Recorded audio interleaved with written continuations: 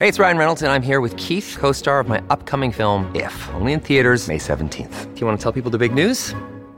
All right, I'll do it. Sign up now and you'll get unlimited for $15 a month and 6 months of Paramount Plus Essential Plan on us. MintMobile.com/switch. Upfront payment of $45 equivalent to $15 per month. Unlimited over 40 gigabytes per month. Face lower speeds. Videos at 480p. Active Mint customers by 531.24 get 6 months of Paramount Plus Essential Plan. Auto renews after 6 months. Offer ends May 31st, 2024. Separate Paramount Plus registration required. Terms and conditions apply if rated PG. Intermittent fasting. Of course, it's taken off in popularity in recent years as an alternative to more traditional weight loss advice, including counting calories. Now, intermittent fasting is essentially time-restricted eating, where you limit what you eat to a specific window of time. So, you eat for 6 hours out of a day or 8 hours out of the day. Rest of the time, you're not eating. Now, some research suggests this can be successful for weight loss in the short term because people end up eating less, but it has been less clear how well it works over a longer stretch of time. Well, a study published recently by the University of Illinois Chicago looked at people who lost weight with intermittent fasting and asked, can they maintain the weight loss? Joining me to talk about intermittent fasting and this study is Danny Renouf. She's a dietitian at St. Paul's Hospital. Danny, thank you for joining us today. Thank you, Jazz. It's a pleasure to be here. Intermittent fasting, it's one of those terms that, all of us, to a certain degree, probably the last 4 or 5 years, it's come into quite a bit of fashion in regards to, we'll know somebody who's attempting it, has done it.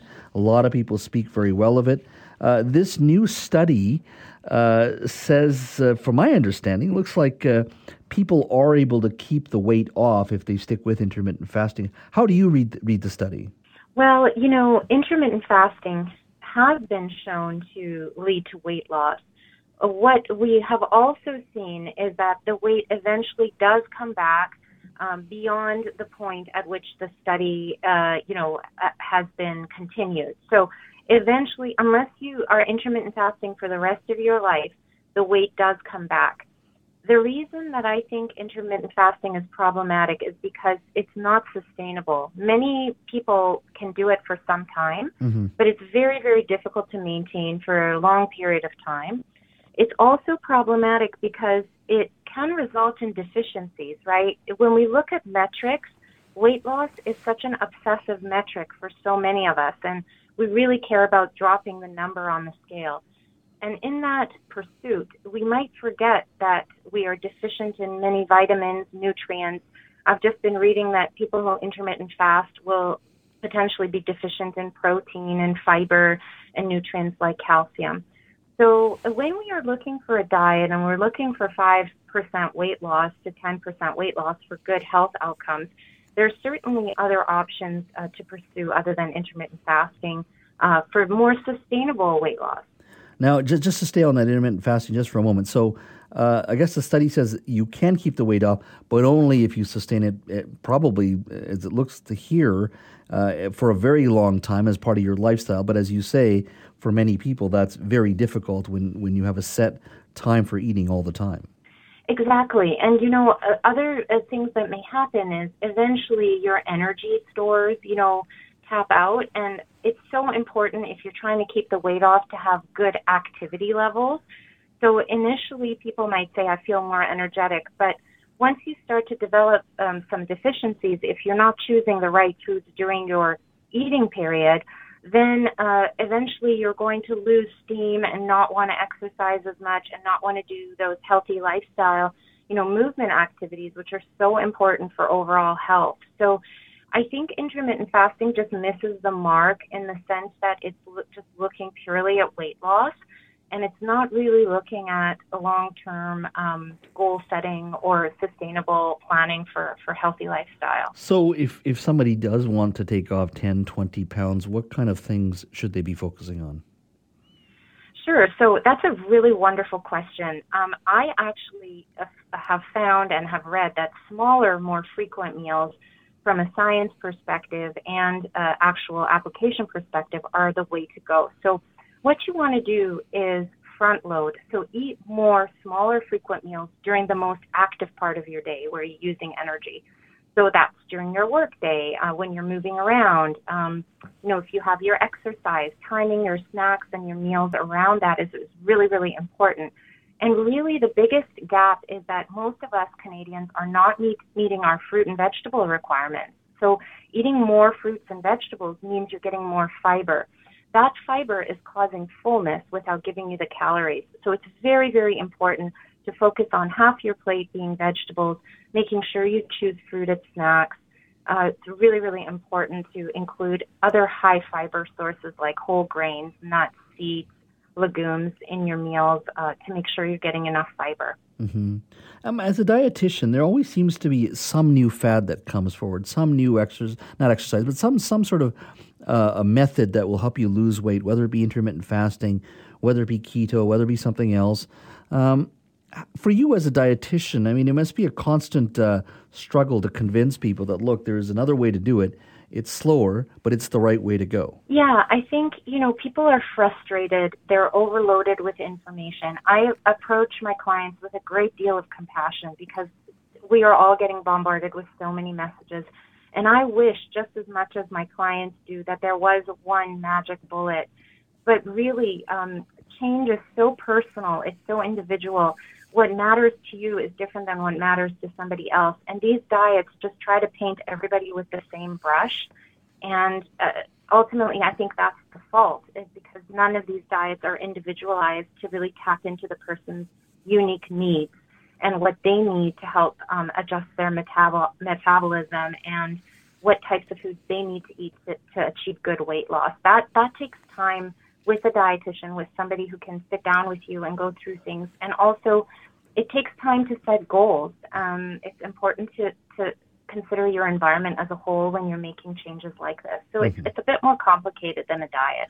In regards to healthier living, adequate weight, staying active, are things getting better or worse in your mind? We talk a lot about it, but we also know that the obesity level in society had been going up for a very long time. In your mind, what you see, are things getting better in regards to the message and people trying to lead active lives, or are we still sort of in this downward trend? I'm always a cup half full kind of person, and I think information is power, and we're definitely more wired to what's current and what's happening in research, in nutrition as people, as consumers. So I do think we're better off in the sense that I notice more people have more information, which is good. But again, teasing out what is relevant and what's important, that's a bit more of a gap. And so I would say, the obesity epidemic is still a major, major issue. I don't think the fast food industry is going to change. I think we just need to be smarter, be in the driver's seat, and make better choices for us within our capacity. And so I think people are switched on to that. I think people want to know, what can I do for myself? And so I am seeing more of that in my practice. Mm-hmm. Speaking of the fast food industry, one of the things you can, of course, purchase is Diet Coke or Diet soft drinks and many other food that have the ingredient of aspartame. Now, we are learning that the International Agency for Research on Cancer, which is the World Health Organization's Cancer Research Unit, they are poised to label aspartame as a potential carcinogen over the next couple of weeks. Now, aspartame is, as you know very well, a white odorless powder, a low-calorie artificial sweetener, which I guess is, from what I'm reading, is 200 times sweeter than sugar. But they are saying that they may label it as a potential carcinogen sometime in July. What are your thoughts on this? Yeah, so as dietitians, we, try to promote whole foods. We really, really want people to, as much as possible, try to eat foods that are not packaged. Because once the food is packaged, you're looking at more processing. And when you're looking at more processing, you're looking at more chemical ingredients. And so, to me, I think, it's pretty scary to read a label that says this could cause cancer. I think as a consumer, that's a scary label. I want people to feel in control and to really say to themselves, I don't have to buy these packaged foods. I can assemble simple, unprocessed foods and still eat a nutritious and satisfying meal. And again, if I need support around that, I know where to go.